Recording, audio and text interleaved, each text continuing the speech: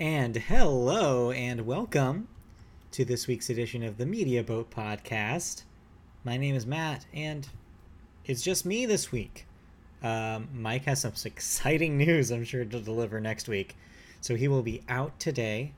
But don't worry, this is still the Media Boat Podcast and I'm here to give you all the news, new releases, and thoughts that we would typically give you, even if it was, even if it is just little old me in the chair today. So, thank you for joining us. We have a lot to talk about, so let's get rolling right into it. We always start the show with music, and we always start the music section with the Billboard Hot 100. I almost messed that up. Billboard charts this week. You have a little bit of a change from last week. Your number one song in the country is still, unfortunately, Last Night by Morgan Wallen, followed by Fast Car by Luke Combs. But moving up to a new peak of number 3 is Taylor Swift with Cruel Summer. And number 4, returning to your top 5, Calm Down by Rema and Selena Gomez. And rounding out your top 5, returning to number 5 this week, Fuck You Mean? I'm not really sure. By Gunna. That is your Hot 100. So, not a whole lot of difference from last week, except, happy to see Cruel Summer continue climbing up the ranks here.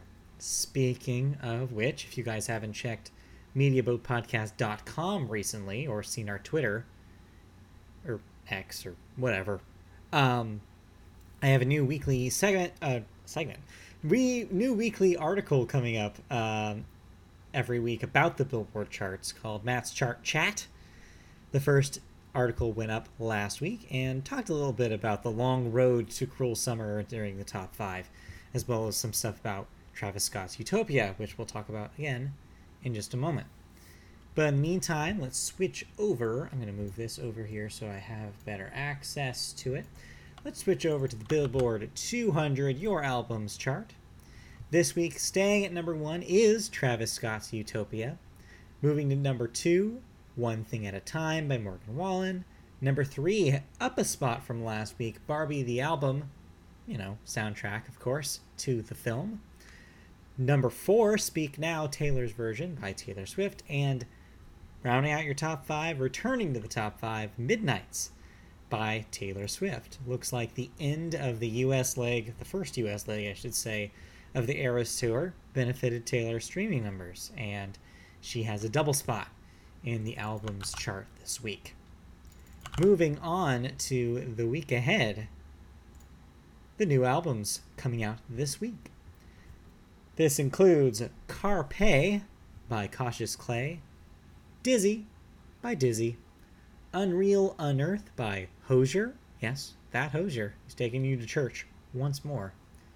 World Music Radio by Grammy favorite John Baptiste, Echo the Diamond by Margaret Glaspie, Intercepted Message by OCs, and Snow Angel by Renee Rapp. Those are your new releases. And moving right along, let's talk about some music news. Our first story is a little bit of a downer. You may recall the Save Our Stages Act. Something a pandemic era movement that involved the government granting, supposedly, a lot of independent venues some extra cash to stay open during the pandemic in which they couldn't have shows. Well, unfortunately, we got a little bit of a depressing update about the Save Your Stages beneficiaries. Millionaire artists, including Post Malone, Lil Wayne, Chris Brown, Nickelback, Steve Aoki, and still others, received some $200 million in pandemic relief as part of the Small Business Administration's Save Our Stages grants. This is according to a new report from The Insider. The report, it notes that many of these artists own or have owned businesses or corporations that could qualify them for these grants, not by themselves, but the corporations they own, which were grants for the government and were not loans. Yet the intent of the shuttered venue operators grants, which were the result of Congress's Save Our Stages campaign that ultimately distributed some $16 billion in pandemic relief, was to assist independent venues. The amounts received by the before-mentioned artists, though, if accurate, are staggering. $10 million each for Post Malone and Chris Brown. $9.9 million for Steve Aoki, him of the cakes and throwing them. $8.9 million for Lil Wayne. $8.6 million for the Smashing Pumpkins, believe it or not. And many more. Sources tell Variety that the maximum relief money mini venue owners, the people who were supposed to get the money, they only received maximum about $100,000. That is a drop in the pan compared to $10 million. So yeah, needless to say, just like the some other loan programs given by the government during the pandemic, it did not go to people who needed it in a lot of cases. The vast majority of the money ended up finding its way to people who already had money and were probably going to survive the pandemic without an issue. Now, of course, I don't know everything about these businesses that people like Post Malone own. Maybe this did employ, people who needed the help. Maybe this did keep some venues open that do support independent artists. But on face value, this story tells me that the money did not reach a lot of the people it needed to reach. A lot of those venues still shut their doors because they couldn't afford it. Something this grant like this was supposed to prevent. So, not a happy story, kind of a disappointing one, but it just goes to show you another example of misused pandemic funds. And it's just depressing. It's just depressing, people. But don't worry, I got a happy story to follow the depressing story. For all you Taylor Swift fans out there, and hey, Media Boat Podcast, you know how we feel about Tay. We got good news. Yes, sure, the Eras Tour is over.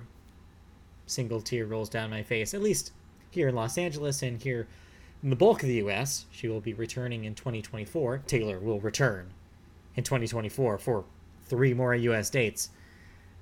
But in the meantime, we're going to be without Taylor for a while, at least in concert capacity. But don't worry your pretty little mind, because there's more Taylor coming in the recorded realm. As the fans' predictions that Taylor Swift might use that August 9th, 8-9 date, the last day of the SoFi Stadium dates, to announce a re-recorded version of her seminal album 1989, well, they were correct. I hate to give credit to the conspiracy theory Swifties out there, but hey, broken clock is, you know what they say. And it turns out the broken clock was right.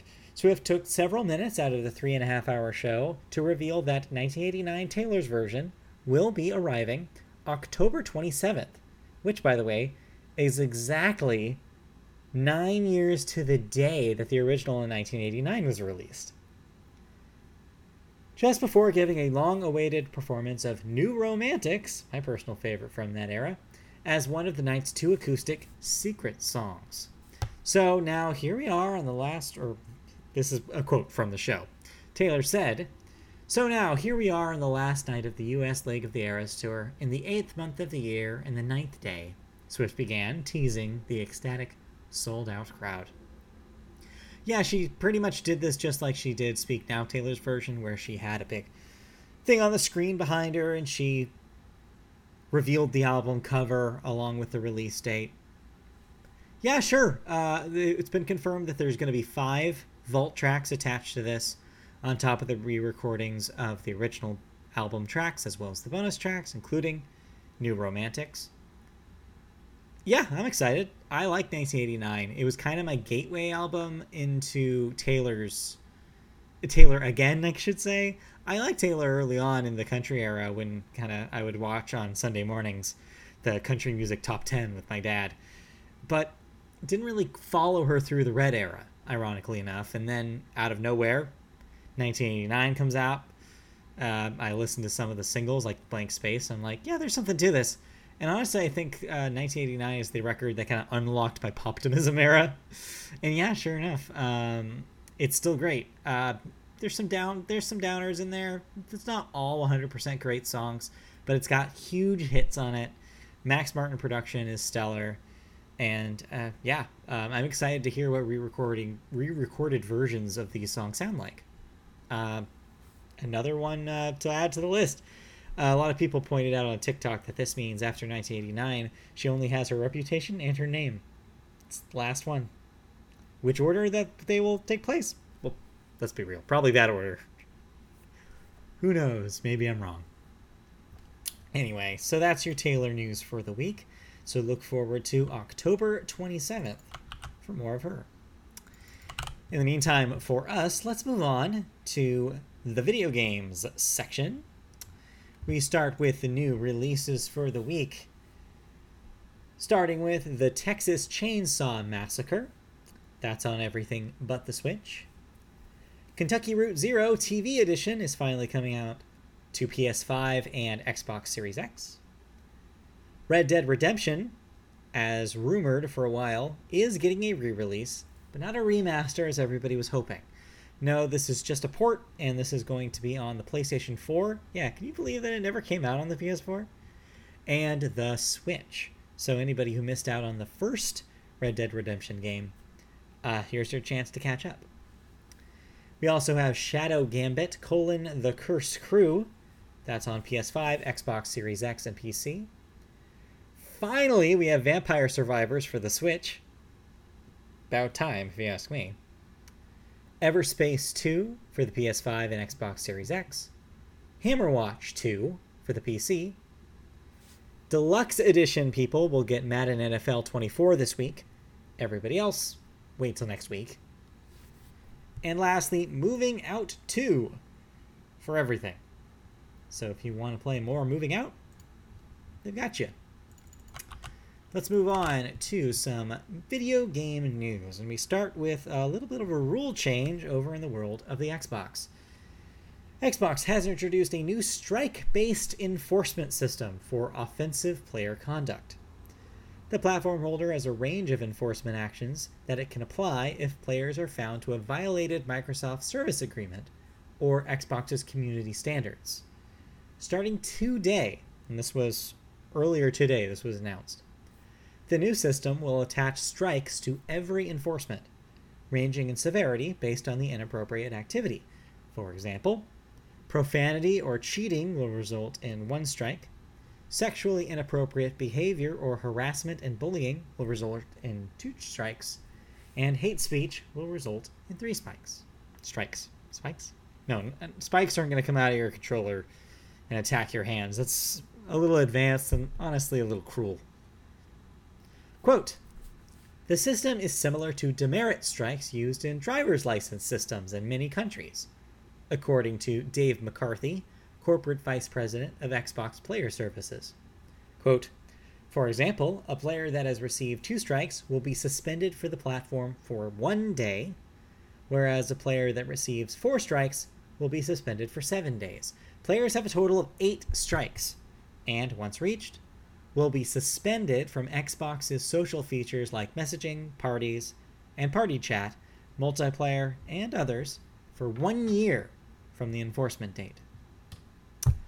I don't hate this. I think the strike system is effective in other contexts, and it could be effective here.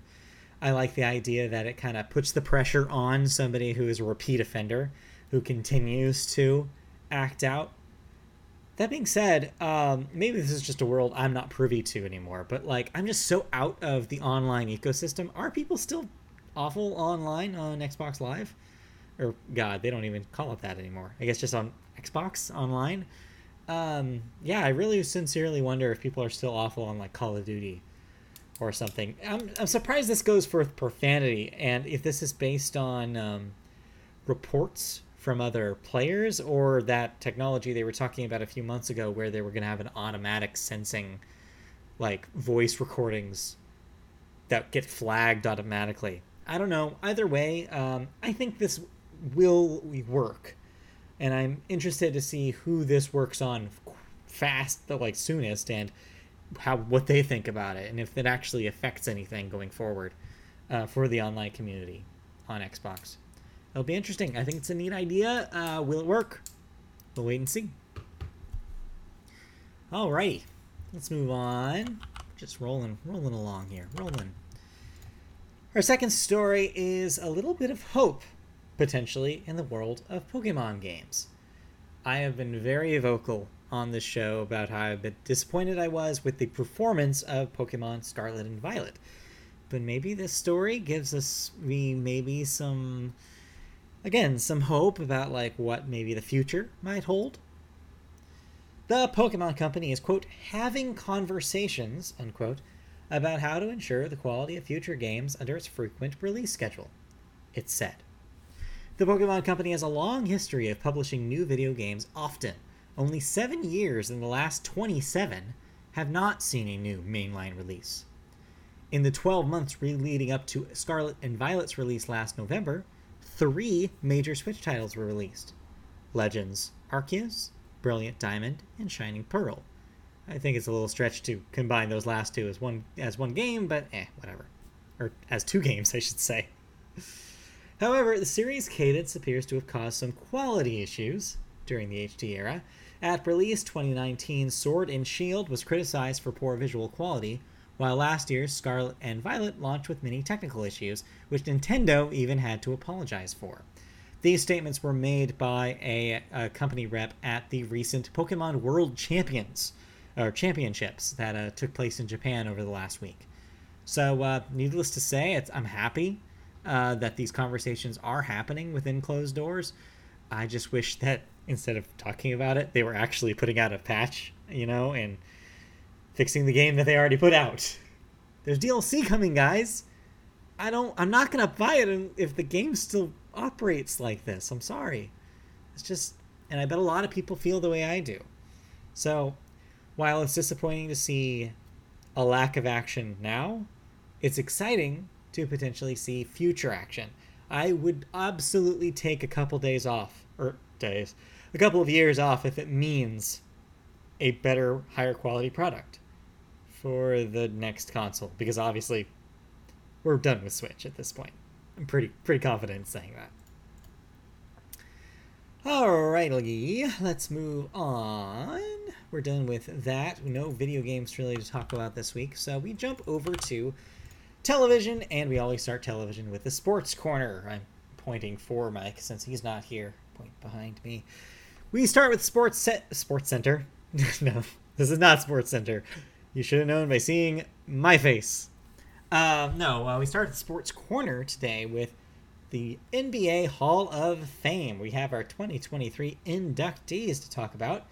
We start with a few familiar names: Dwayne Wade, Dirk Nowitzki, Pau Gasol, Tony Parker, Greg Popovich, Becky Hammon, Gary Blair, Jim Valvano, and Gene Bess. Definitely recognize a few of those names. Some of them I'm not aware of, but if I remember correctly, this is not just players that are recognized for the NBA Hall of Fame. So a lot of people involved in the sport. So congratulations to all of them. Next, here is your little update on the Women's World Cup. Over in FIFA land, yes, the U.S. have already been eliminated, but there are still teams playing, believe it or not. You may not have guessed that by U.S. coverage of the championship, but it is still happening. Spain versus Sweden and Australia versus England will be your final matchups. We'll know the big winner by Sunday afternoon, so keep your eyes peeled for that. And lastly, in the Little League World Series, which continues right now, we have regional and international games happening. And that finale will be on Sunday the 27th, the following Sunday. So look forward to seeing if your favorite Little League team goes all the way. And that will do it for this week's Sports Corner. I wish I had more for you, but I'm not the sports guy. Wait until next week. In the meantime, let's go on to television news. We start with Jeopardy getting a reboot. You're probably thinking, wait a minute. What? Why? Not here, not in the US, in the UK. Yes, the UK reboot of Jeopardy will be hosted by none other than classic British broadcaster Stephen Fry. And it will introduce the family-friendly quiz show to a brand new audience. This reboot will allow participants to play an extra round compared to the original format, increasing the stakes for the players. We kind of saw a version of this in one of the tournaments this year, in which a triple Jeopardy round was played. 2 new images have been released by ITV, showing a first look at Stephen Fry on set. It has also been revealed that the series will launch in October, with 20 episodes already on order. This makes sense. We are currently in the middle of a series of repeats here in the US because of the writer's strike. Although they would have been on summer break regardless, I think. So yeah, gives the production team an opportunity to launch in another country where there is no such strike.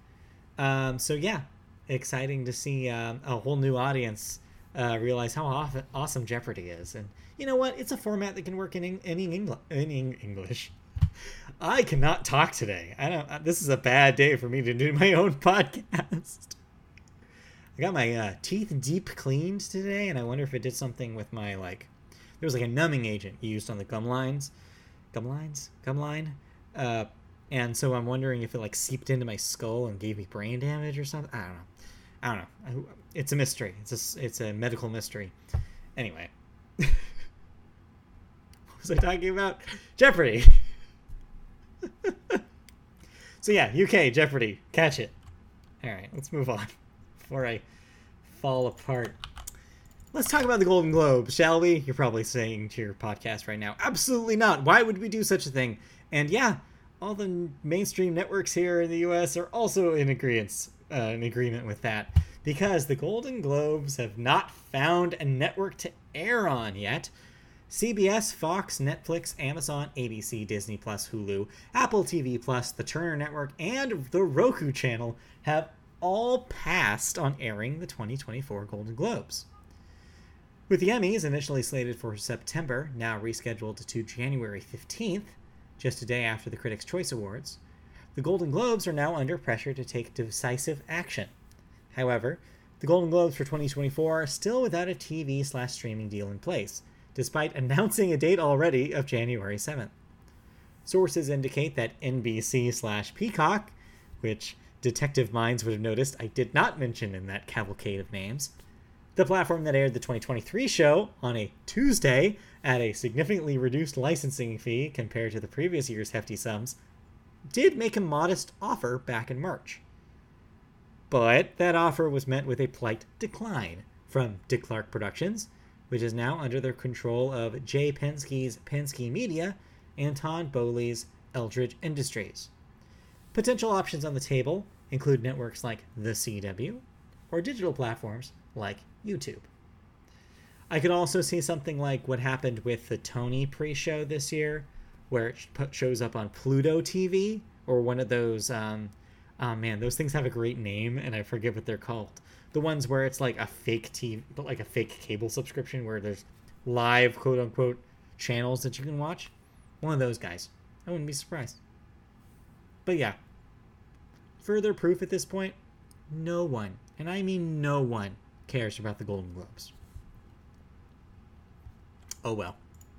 Let's move on. No TV thoughts this week. Let's briefly talk about cancellations and renewals. We have only one renewal to talk about here, which is that MasterChef will be getting a 14th season on Fox. So MasterChef not going anywhere. And then we do have one sad death to talk about briefly. Johnny Hardwick, age 59, actor, mostly known for voice roles including, of course, Dale Gribble on King of the Hill. This is a really sad one because if there's a voice that sticks in your head, I mean, beyond, of course, the voice of Hank Hill, you think of Dale because, that show is so strong because of its cast and especially because of the cast's voice performances. And Johnny Hardwick's performance as Dale was just unparalleled. I didn't watch a whole lot of King of the Hill when it originally aired. I watched it much later. But one of the things that really stuck out to me is just the quality of the voice performances, and especially from Johnny Hardwick, just every single time. And it's especially sad considering that the greenlit reboot of King of the Hill was, of course, going to include his character. So I imagine that right now there is a bit of a scramble to figure out what they're going to do. I I don't know if you recast it. I don't know if you rewrite it, if the animation's already done. I don't know. Regardless, it'll be really hard to both make and watch a King of the Hill reboot without the character being voiced by Johnny Hardwick. It's going to be difficult for them, and I definitely do not envy what they have to deal with. So, yeah, it's a sad one. And yeah, if there's updates about the reboot, I'm sure we'll hear it. But in the meantime, we just, thoughts out to friends and family, because that's young and really rough. Anyway, let's move on to, yes, believe it or not, we're already in the final segment of the show. Because turns out, when it's just me, business is it's just business here. Just cruising on through. Not that I don't appreciate the banter. I love a banter. You know this about me. I love a good banter. We'll get more banter next week. But in the meantime, we have the weekend box office numbers. Your number one movie is still Barbie. Another $10 million this week. That's at $526 domestic. Your number two is Oppenheimer with another $6 million. That's at $264. Your number three, Teenage Mutant Ninja Turtles Mutant Mayhem, dropping off a big cliff this week with only $3 million. That's at $72. From what I hear, that's a quality old product, and that should be making more money. Maybe word of mouth will get to it. We'll see. Number four, which has a wonderful typo this week. Meh 2, The Trench. I believe that's Meg 2, like the Meg 2, The Trench, which made $3.9 million this week. That's at 54. And rounding out your top five, it's still here. Haunted Mansion with $1.7 million. That's at 53 domestic.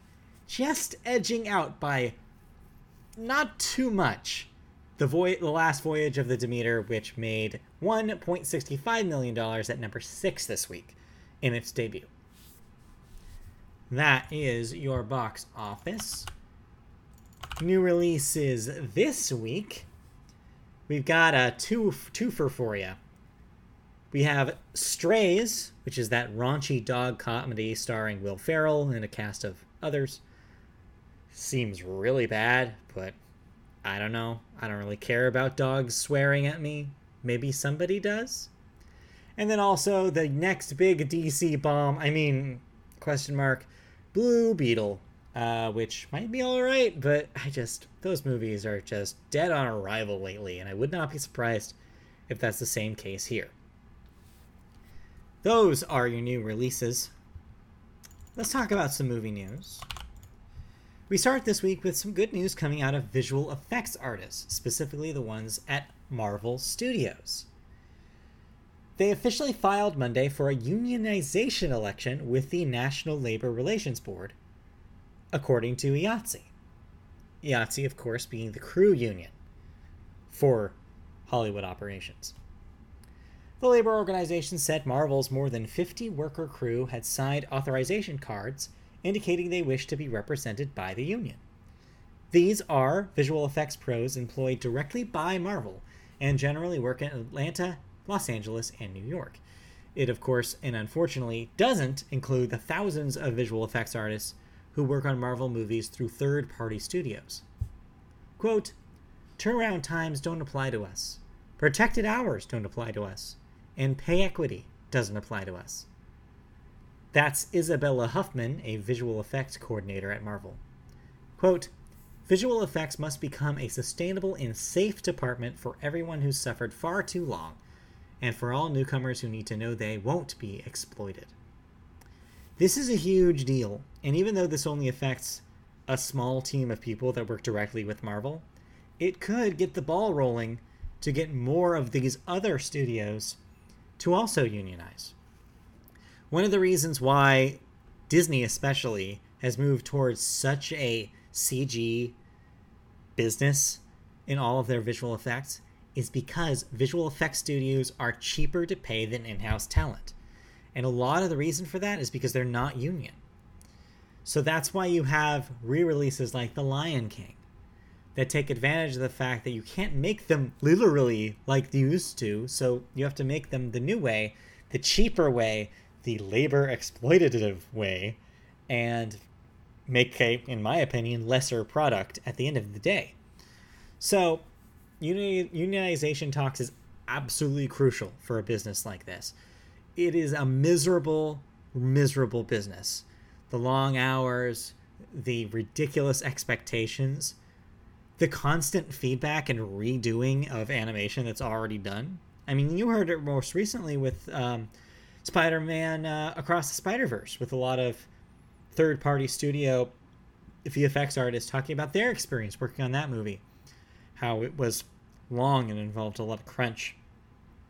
And overall, not a pleasant experience to be involved in.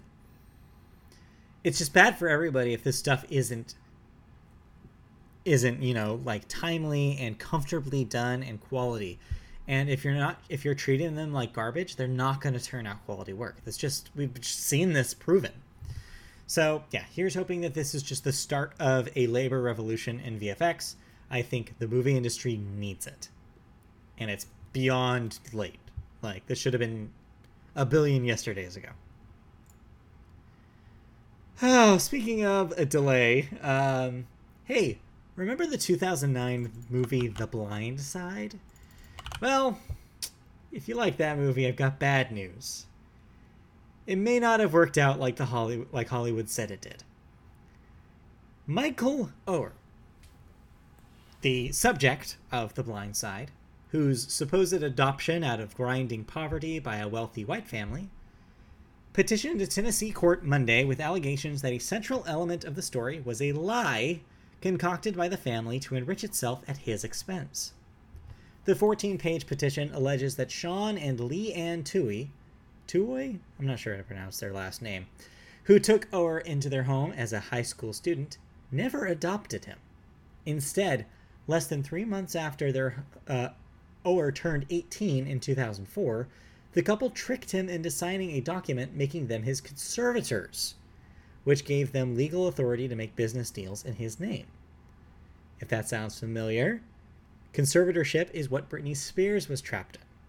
So this is yet another example of that being used for not so healthy, for not so healthy reasons for the person under the conservatorship. Where was I? The petition further alleges that the Tuohys used their power as conservators to strike the deal that paid them and their 2 birth children millions of dollars in royalties from the Oscar-winning film that earned more than $300 million, while meanwhile Oher got nothing for a story that, quote, would not have existed without him, unquote. In the years since, the Tuohys have continued calling the 37-year-old Oher their adopted son, and have used that assertion to promote their foundation, as well as Leigh Ann Tuohy's work as an author and motivational speaker. Quote, the lie of Michael's adoption is one upon which co-conservators Leigh Ann Tuohy and Sean Tuohy have enriched themselves at the expense of their ward, the undersigned Michael Oher, the legal filing says.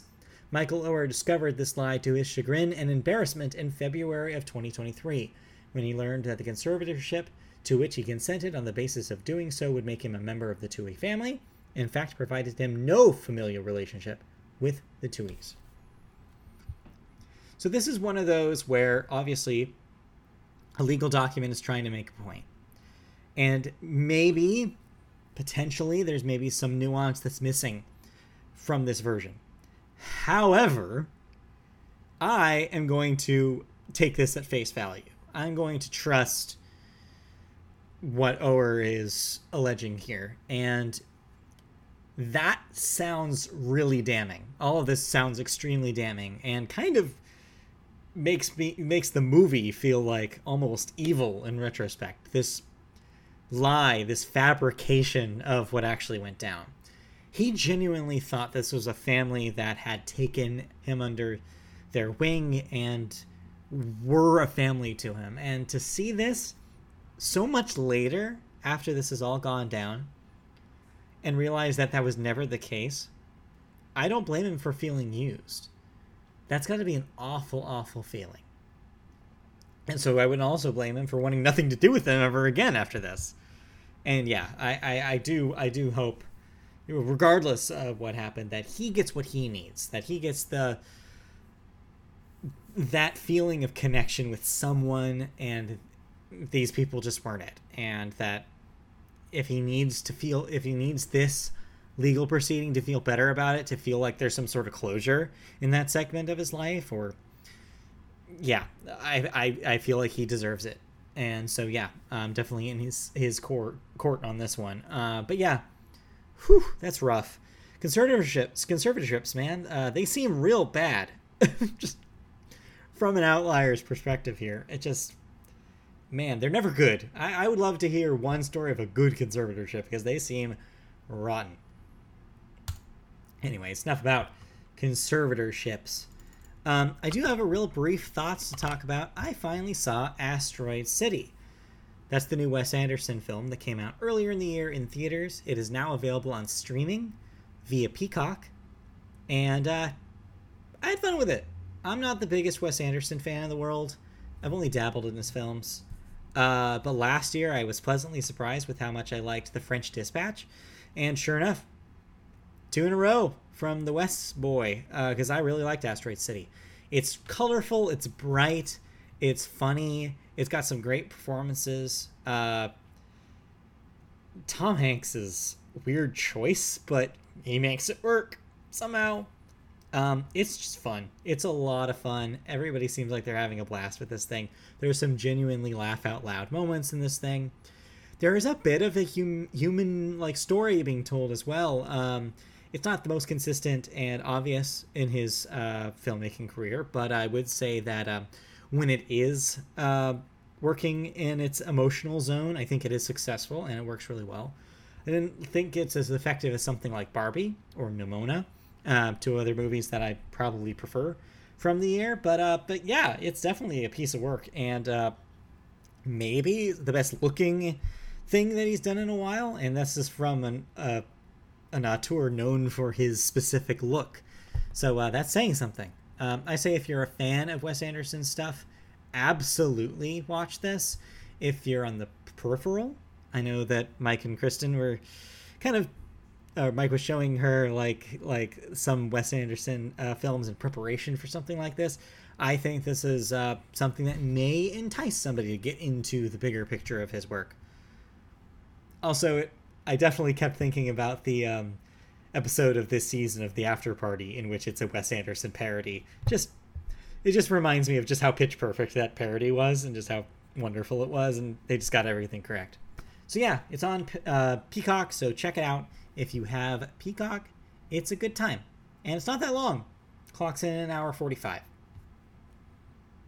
Media Boat approved. Speaking of being approved by the Media Boat, I have approved that is the end of the podcast. Oh, wait. But is it? Because for the second week in a row, we have a fan question to talk to. So thank you for sending that in. If you want to ask us a fan question, and yes, it could be about anything, send those emails on to mediaboatpodcast@gmail.com, and you too could have yours written no read out loud, read on the show. Tell you, those numbing agents that crept right into my lobes, just they're camping out in there. Anyway, our question today. Salutations, sailors. What were some either missed opportunities or swing and a miss that you saw in media history? Whether that be in video games, movies, or even music. I'll never forget the initial advertising for Titanic, where it was presented as an action movie. And of course, as the advertising progressed, it was being more shown as a romantic movie with an inclusion of the Celine Dion song. I wish it would have been amazing to see the original cut that Cameron had intended. The other notable example I thought about was Brutal Legend, coming right on the heels of Psychonauts. I was really excited to play an action platformer with Jack Black, on levels designed to look like death metal album covers, but instead got a third-person RTS game. Anyways, thanks for taking my question. Keep up the good work. I have some answers to that, but before I do that, our on assignment co-host Mike has written an answer, and I will proceed to read what he has written. The examples provided are two different opportunities.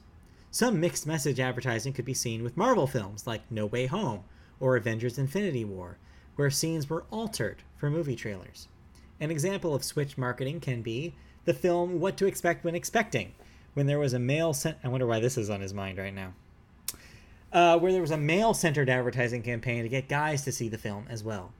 The second opportunity is something that should work on paper but ends up flopping, like most music artists who go solo from group projects, or an IP that should land with audiences but then gets bad reviews, or stuffed with comic controls, I'm not sure what he means by that, and microtransactions. So kind of a broad answer. But to your point, in the question, absolutely the first thing that came to mind in the kind of hornswoggle version of this question is Brutal Legend. I also fell prey to that. I have a copy of Brutal Legend that I opened and played a grand total of one time. And yeah, I was equally as disappointed in the fact that it wasn't an action platformer. Because yeah, the game should have been an action platformer, just like Psychonauts, but with the death metal vibe and Jack Black's voice. It seemed like such a wasted opportunity, but they wouldn't have made it unless, of course, they were, like actual team of developers at Double Fine that really believed in an RTS game made in that style. Like, they must have been super passionate about it in order to get EA, like EA of all giant publishers in the era, to sign on this and make it and put that big marketing budget behind it. So I won't fault them for making the game that they, of course, wanted to make. But yeah, there is a little bit of an element of misleading marketing for that, for certain.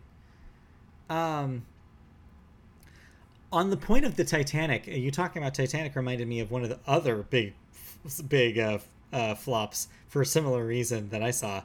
Well, one, Titanic was super successful, and so they thought that, if we market Pearl Harbor to be kind of Titanic-esque, this was only like 2 years later, in the way that it's an action film for the most part, but with a big romantic angle, surely it'll work again, right?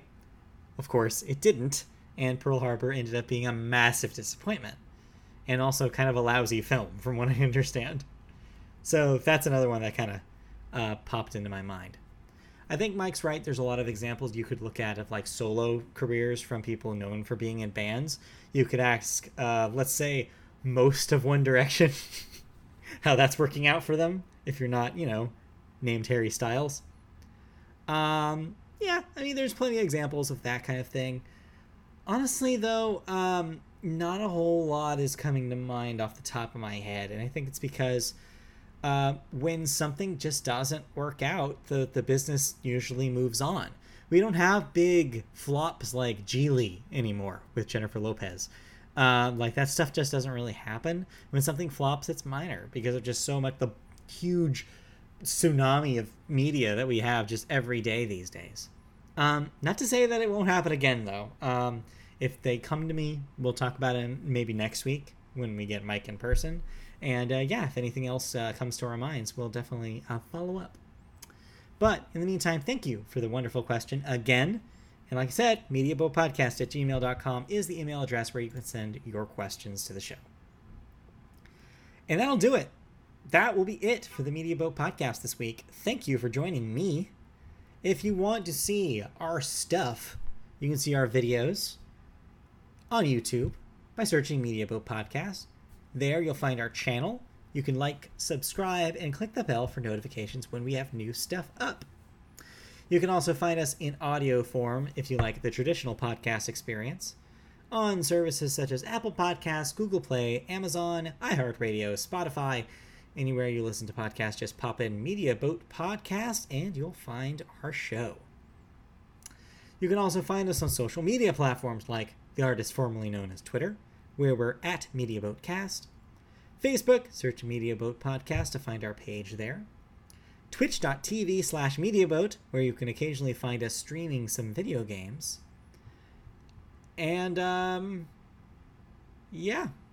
MediaBoatPodcast.com. I mentioned it earlier of the show, We'll have plenty of new stuff coming for you very soon on the website, including another edition of Matt's Chart Chat coming tomorrow.